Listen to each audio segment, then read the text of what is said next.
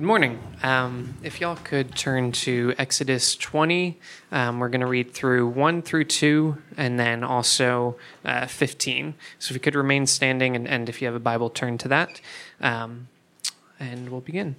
And God spoke all these words, saying, I am the Lord your God, who brought you out of the land of Egypt, out of the house of slavery. You shall not steal. Amen. You may be seated.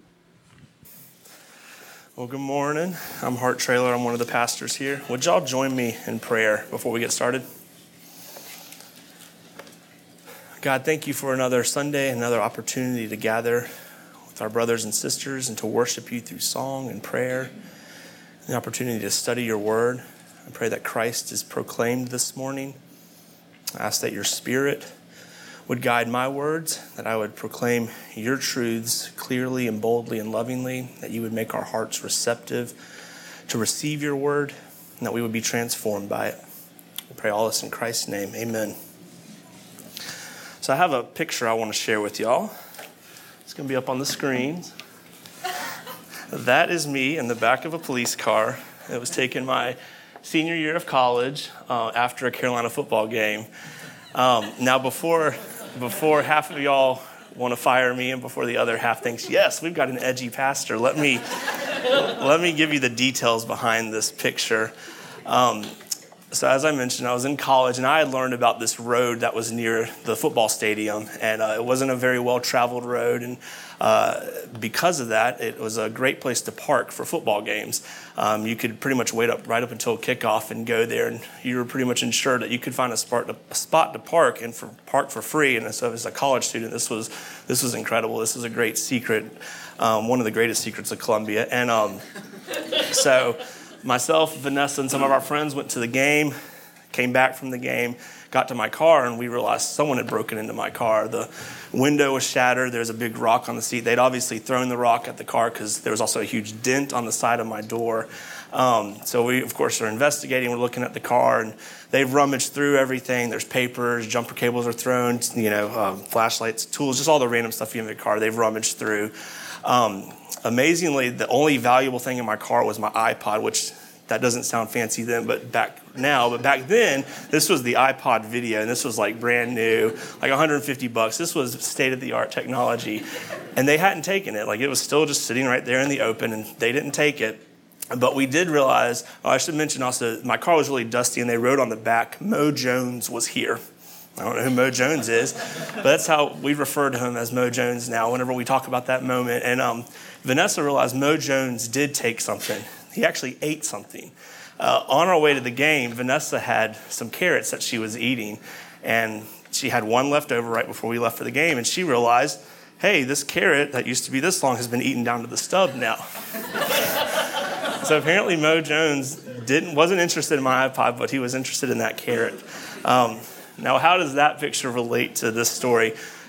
We called the cops, and as I mentioned, this was a hidden road, so the cop couldn't figure out where we were. So I had to go out to the main road, flag the cop down, and then the cop let me ride in the back seat back to my car.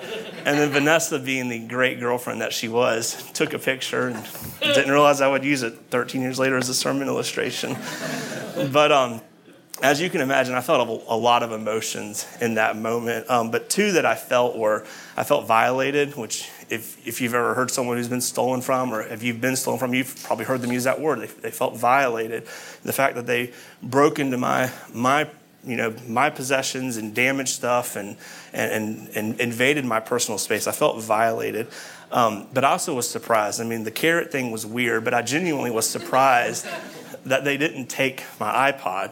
And I think those two feelings are a reflection of the world we live in. We innately know that stealing is wrong. Al Mohler put it this way: the Bible dignifies personal property and roots this dignity in the Imago Dei, the image of God. To steal from another is not merely to steal his possession. It's to assault another person's dignity as a human being who has the right to the toil of his hands, to the produce of her talents, to the property that's rightfully ours.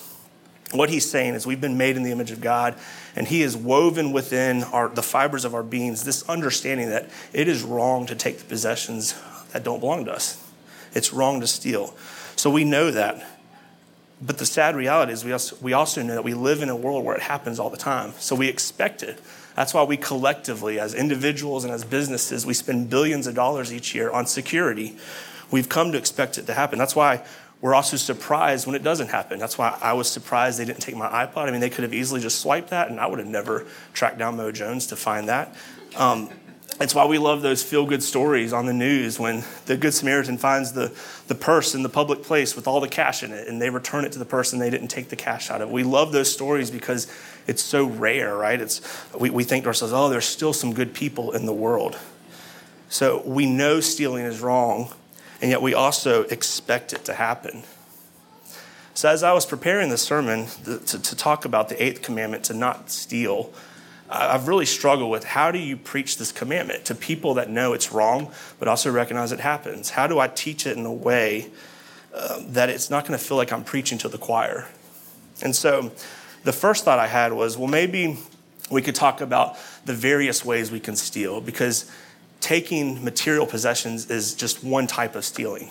You can steal people's times. If you're an employee and your employer has hired you to work a specific amount of hours and you don't put in those hours, then you're stealing time from your employer. If you've been hired to do a job and you do a bad job at it, then you're stealing.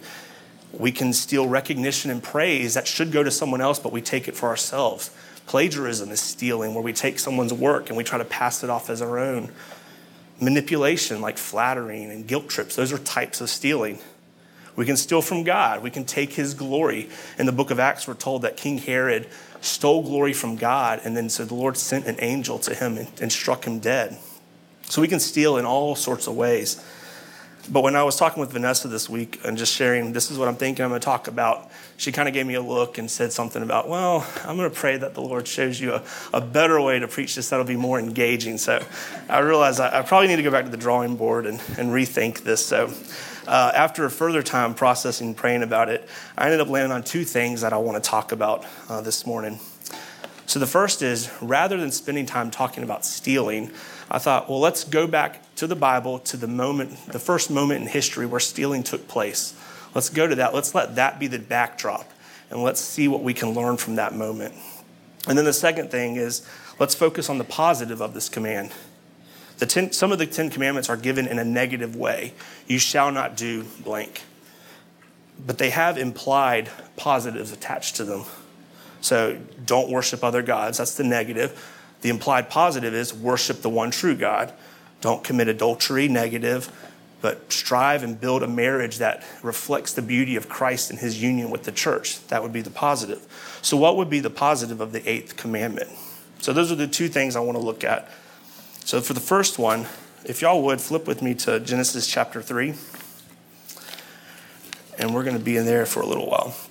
Now, of course, Genesis 1 and 2, we get the creation narrative. 1 gives us more chronologically, this is what the creation looked like. 2 gives us more details about the creation of mankind. And we're going to pick up actually in chapter 2, verses 16 and 17 first. And the Lord God commanded the man, saying, you may surely eat of every tree of the garden, but of the tree of the knowledge of good and evil you shall not eat. For in the day that you eat of it, you shall surely die. And then jump over to chapter 3, verse 1. Now the serpent was more crafty than any other beast of the field that the Lord God had made. He said to the woman, did God actually say, you shall not eat of any tree in the garden? And the woman said to the serpent, we may eat of the fruit of the trees in the garden, but God said, you shall not eat of the fruit of the tree that is in the midst of the garden, neither shall you touch it, lest you die. But the serpent said to the woman, you will not surely die, for God knows that when you eat of it, your eyes will be opened, and you will be like God, knowing good and evil. So when the woman saw that the tree was good for food, and that it was a delight to the eyes, and that the tree was to be desired to make one wise, she took of its fruit and ate, and she also gave some to her husband who was with her, and he ate. Then the eyes of both were opened, and they knew that they were naked, and they sewed fig leaves together and made themselves loincloths. And they heard the sound of the Lord God walking in the garden in the cool of the day, and the man and his wife hid themselves from the presence of the Lord God among the trees of the garden. But the Lord God called to the man and said to him, where are you? And he said, I heard the sound of you in the garden, and I was afraid because I was naked, and I hid myself. He said, who told you you were naked? Have you eaten of the tree which I commanded you not to eat? The man said, "The woman whom you gave to be with me, she gave me the fruit of the tree, and I ate." Then the Lord God said to the woman, "What is this that you've done?" And the woman said, "The serpent deceived me, and I ate." And of course, we know the rest of the story. God pronounces his judgment on the serpent and the man and the woman, and then he ultimately expels them from the garden. So what can we learn from this moment? Well, we see in chapter 1 and 2, we actually only see once the word command. And it was in verse 16 of chapter 2. God said, he commanded the man, "You may surely eat of every tree of the garden, but of the tree of the knowledge of good and evil you shall not eat." So God has given Adam one command, and he says, all these trees you have access to, and you can enjoy them. You have complete and absolute access to them. But this one tree is not yours. It does not belong to you. You cannot take from it. Do not steal from it. So what can we learn from this moment when Adam and Eve rebelled against God and they took what was not theirs? They stole from God. What could God teach us from this moment? Now, I have a bunch of points I want to make. I actually have 9 points, but I'll try to make them quickly. And in an effort to be a good Baptist, I have alliterated all 9 of them. They will all start with the letter D, so hopefully that will help you note takers keep track. But since there are so many, let's just go ahead and jump in. So the first one is deceptive. Genesis 3, verse 1. Now the serpent was more crafty than any other beast of the field. I don't know about y'all, but when I read that and I see the word crafty, a lot of red flags immediately jump up, right? I think to myself, how in the world did Adam and Eve get tricked by Satan? If he has this reputation of being crafty, well, when he approaches, shouldn't they be like, uh-oh, here comes that crafty snake. We need to be careful. I think to myself of, this shows that I have kids, but I think of Swiper the Fox from Dora the Explorer, right? I mean, he's this mischievous fox that goes around. He's got the burglar mask on with the eye holes. And anytime you see him, you know what he's about to do. He's about to steal from Dora. And we're supposed to say, "Swiper, no swiping." And, oh, man, he walks away when we stop him. So I want to think of Satan in that way. He's just this mischievous little prankster, and we know what he's trying to do whenever he comes on the scene. But that's actually not what's being described here. That's actually not what the word crafty means. The Hebrew word for crafty is actually just a neutral word. It can be either good or bad. It can be translated as subtle or prudent. We actually see it throughout the Old Testament. And in the book of Proverbs, it's used 8 times. And every time it's used as a positive way. For example, Proverbs 14:18 says, "The simple inherit folly, but the prudent or the crafty are crowned with knowledge." So it can be used as a good word or a positive word. So when Satan approaches Eve and he's described as crafty, it doesn't necessarily mean that something evil is approaching her. It's more subtle. It's more sly. There's no those red flags. They're not there. And that's the same with us. It's true with us. When temptation presents itself to us, it's not always presented in a blatantly evil way. Satan is deceptive in the way he tempts us. And oftentimes when he does tempt us, he does it in a way that actually appears okay to us. I like how Ben Stewart illustrates this. He says, all right, imagine I have a glass beaker, like one of those science beakers, and I've got a liquid in it, and it's bubbling and it's smoking. I've got thick rubber gloves on. I've got goggles on. I've got these metal tongs, and I'm holding it way out. And I come up to someone and I say, "Hey, drink this." They're going to probably say, "Yeah, no, thank you. That looks dangerous." But then he says, but if I change the aesthetics, I might be able to get that person to accept it. If I take that liquid out and I put it in a shot glass, I turn the lights down, turn the black lights up, get the bass thumping, get an attractive person to come and say, "Hey, baby, take this." That person may actually accept it, right? And that's what Satan does with us. He changes the aesthetics.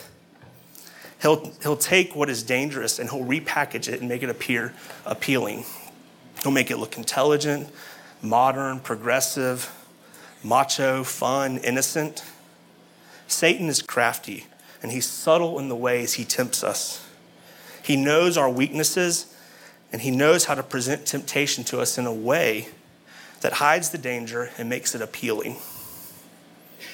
So Satan is deceptive, but how is he deceptive?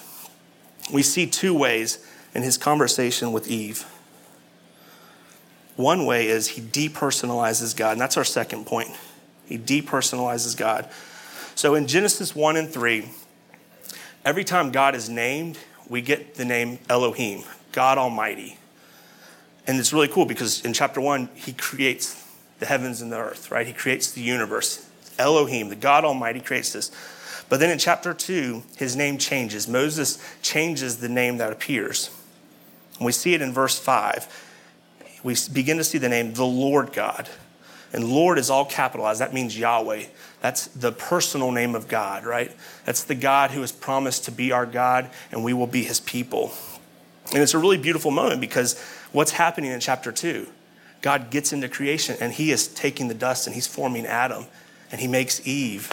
So this personal God creates us. And we see 12 times and throughout chapter 2 and the beginning of chapter 3, he's called the Lord God. But look what Satan does halfway through verse 1. He says to the woman, did God actually say? He switches the name back to Elohim. Now, it's not wrong for us to call God Elohim, but remember, the serpent is crafty, and he always has ulterior motives. So what he does here is he depersonalizes God. He draws attention away from the personal relationship God has with his people. He makes him into an impersonal and distant being who isn't intimately involved with his creation and doesn't care about what's going on. And he does that with us too, doesn't he? Have you had those lies whispered in your ears? God doesn't love you. He doesn't care what's going on in your life. He doesn't hear those prayers you pray. So he depersonalizes God, but he also deceives by distorting God's word. Look what he says to Eve. He said, did God actually say you shall not eat of any tree in the garden? We should all know the answer. No, that's not what God said. We just read it. God said to Adam, you can eat of all the trees except for this one. But he distorts God's word. He deceives us. And one of the ways he does that is by distorting and twisting God's word. And he may do that by whispering lies into your ear. He may do that by bringing people into your life who present half-truths to you and slowly veer you off the straight and narrow. Now we get to verse 2. All that has happened in verse 1. We get to verse 2, and Eve has an opportunity to respond and to shut this down. Really, Adam should be the one that responds, right? And what they should say is, no, serpent. Genesis 2, verse 16 through 17 says this, right? They should have responded that way. But that's not what happens. Adam stays silent, and Eve, what does she do? She follows in the footsteps of Satan. Look at verse 3. What does she call God? Does she call him the Lord God? Does she use the personal name? No, she sticks with Elohim. She depersonalizes God. And she also distorts God's word. What does she do? She adds to the command. She says, we're not to eat of that tree, neither shall you touch it. But God never said anything about touching the tree. He doesn't care if they touch the tree or not. He doesn't want them to take the fruit off and eat it. So she has distorted God's words. But not only does she depersonalize him and distort him, but this leads to her diminishing God. And I apologize. I was going to try to, second point's this, third point's this. I don't think I've been doing that. So we're at point 4 or 5 right now. She diminishes God. One way she does that is by diminishing his blessings. Now, we don't see this in the English. But in verse 16 of chapter 2, when God says, you may surely eat of every tree of the garden, in the Hebrew, God actually repeats the word eat. So he actually says, you may surely eat of every tree of the garden. Now, does that mean God has a stuttering problem? What exactly does that mean? In the Hebrew, they actually, to emphasize something, they would repeat the word. So this is like the equivalent of us saying, seriously, I'm not kidding. So God is emphatically saying to Adam, you can eat of all these trees. And as a side note, I think when we picture the Garden of Eden, we think of a nice grassy field, or at least I do, and there's an apple tree there, and there's a banana tree over there, and there's an orange tree there. But obviously we don't know what the garden looked like, but I think it's a little more vast than that, because did y'all notice where Adam and Eve hid when the Lord was approaching them? It said they hid themselves among the trees of the garden. So I think that's implying that there's just this vast paradise of trees and vegetation, so much so that they thought they could actually hide in it to hide from God.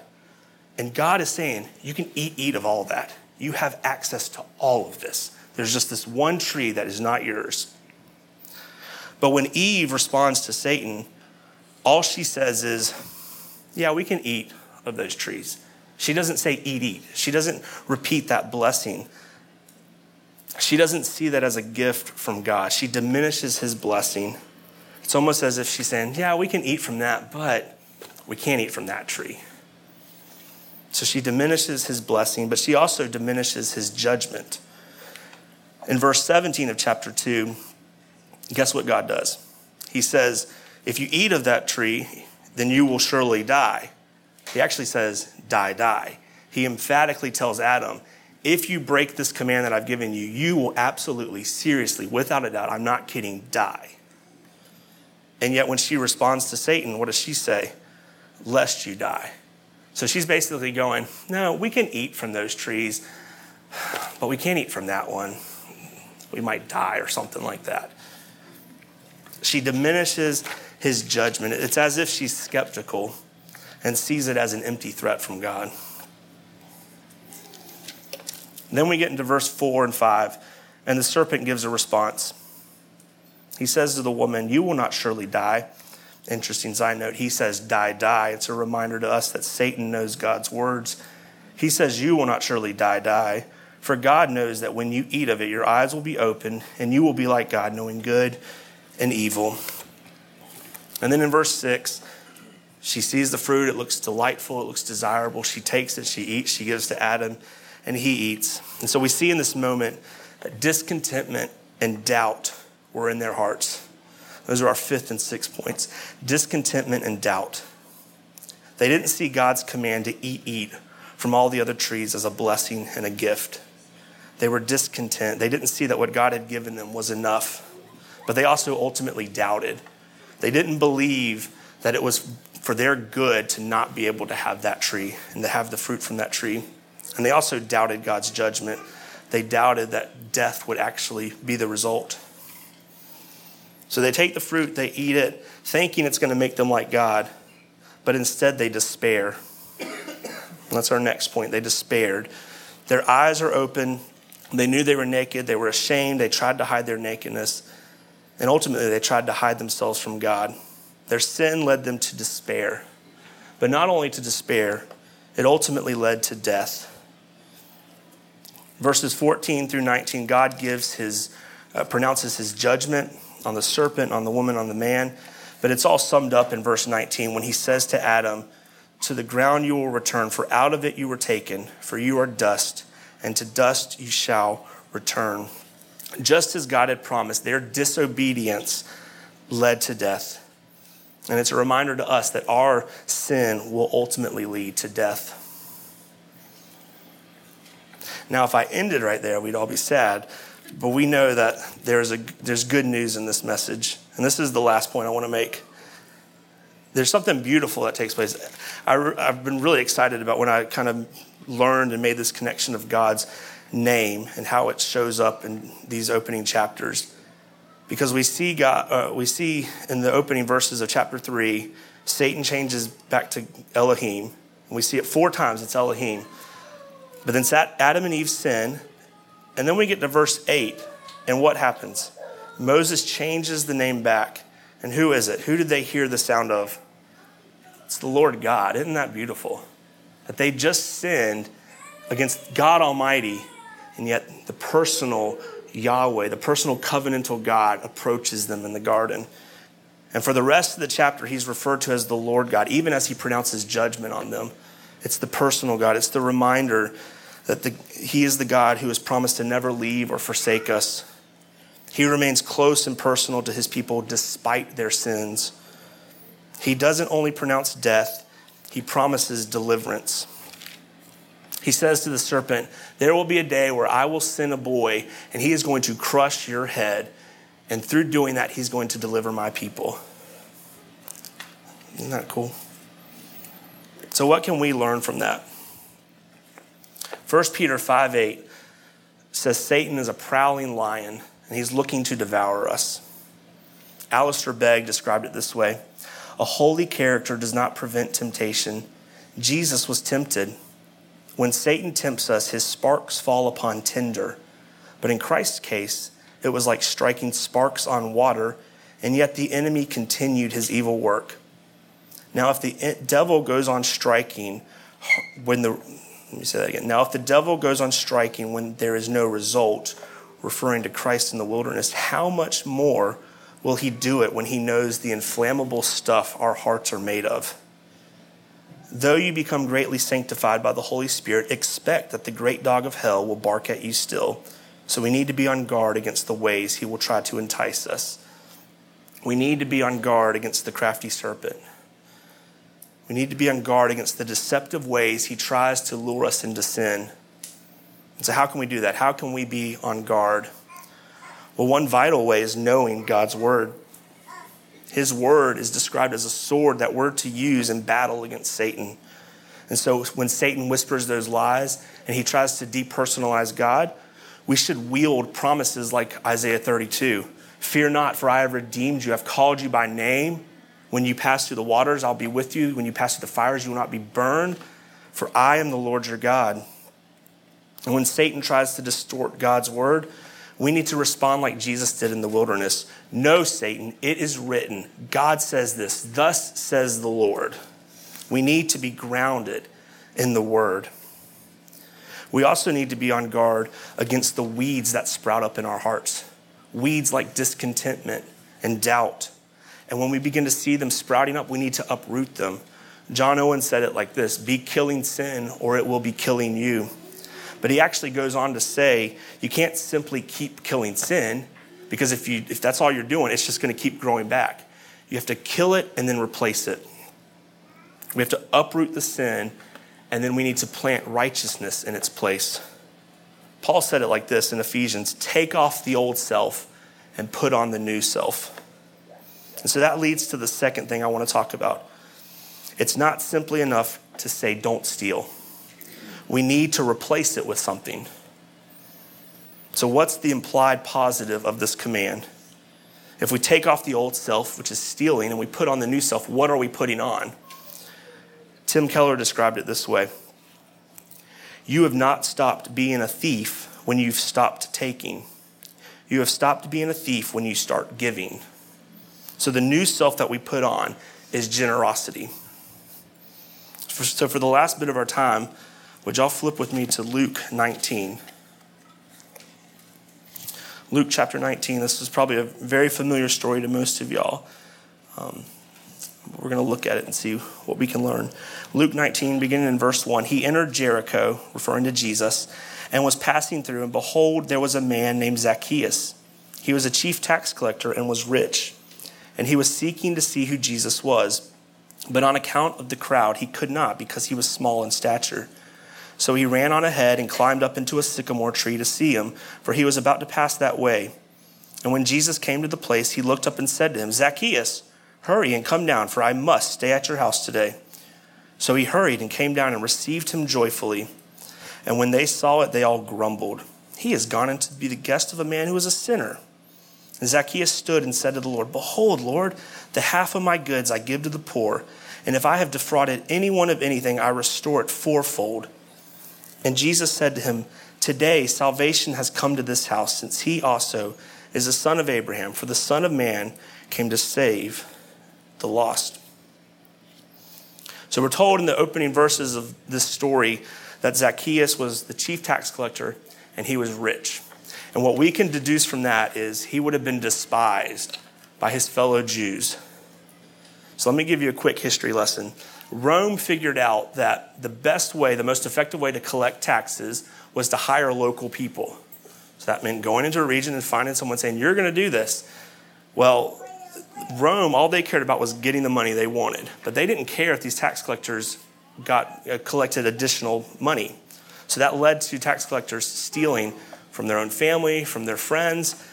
And so they became very despised and hated. That's why we see in the gospel so often it's sinners and tax collectors. Jesus dining with the sinners and tax collectors. It's because the tax collectors were so despised and hated. The Mishnah, which was a collection of rabbinical teachings, it says that you can lie to tax collectors. And their logic is because it's not lying if you lie to an animal, and tax collectors are no better than animals.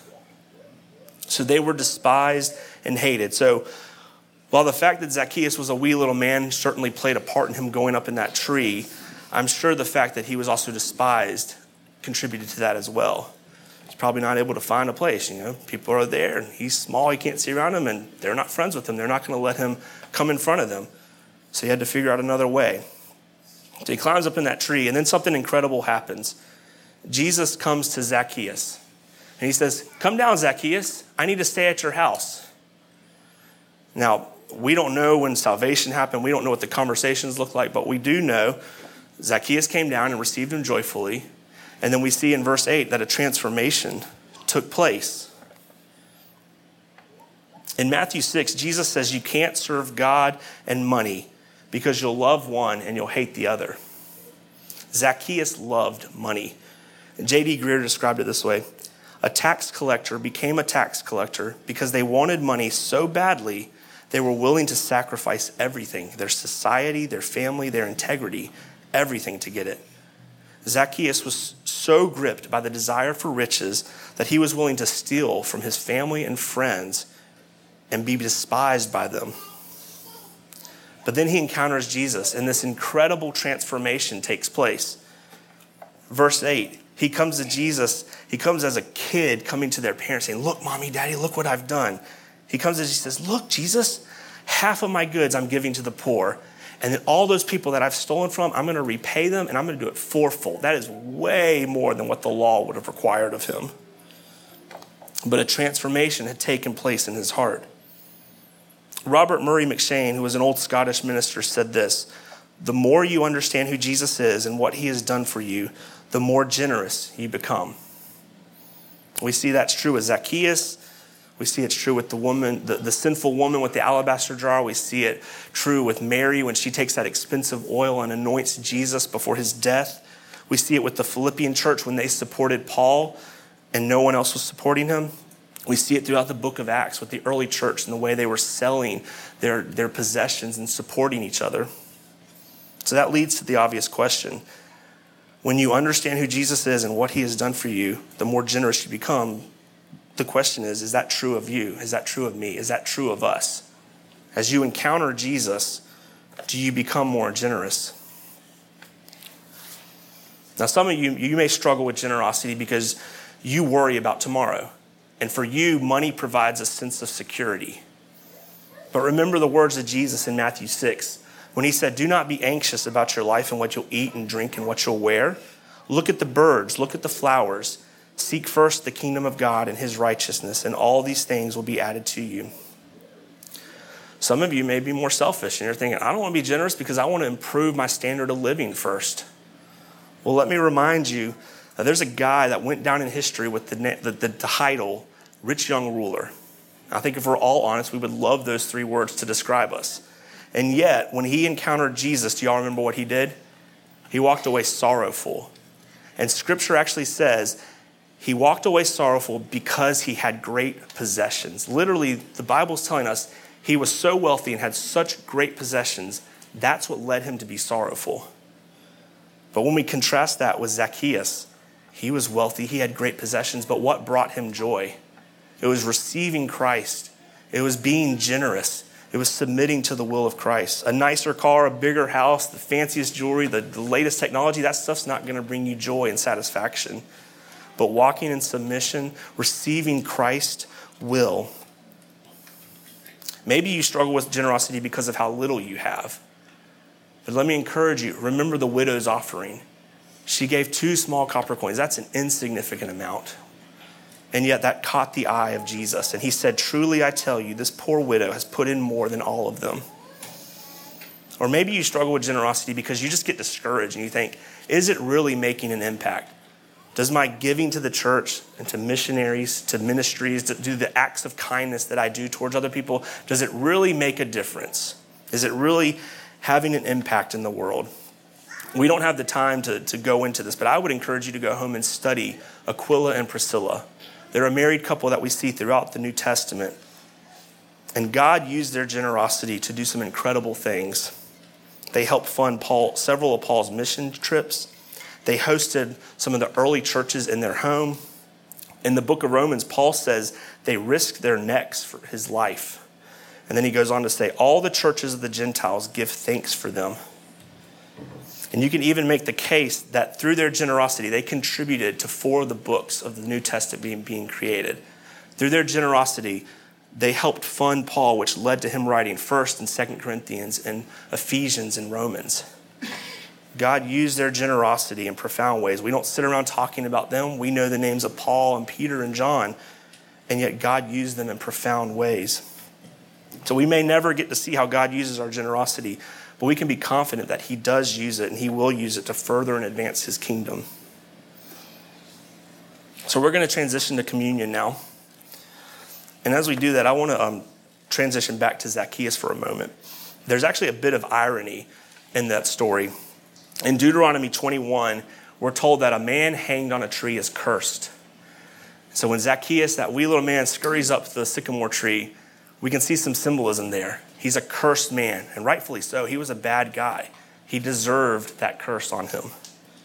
But then this incredible moment where Christ comes to him and says, Zacchaeus, come down. And ultimately, Christ is going to take the place of Zacchaeus on that tree. Galatians 3, Paul tells us, Christ redeemed us from the curse of the law by becoming a curse for us. For it is written, cursed is everyone who is hanged on a tree. And just as Jesus called Zacchaeus down and took his place, if you have been washed by the blood of Christ, then he has called you down from that tree, and he has taken your place as well. And so you are welcome to the communion table. And I want to encourage you as you take the bread and the juice to remember that truth, to rejoice in that truth.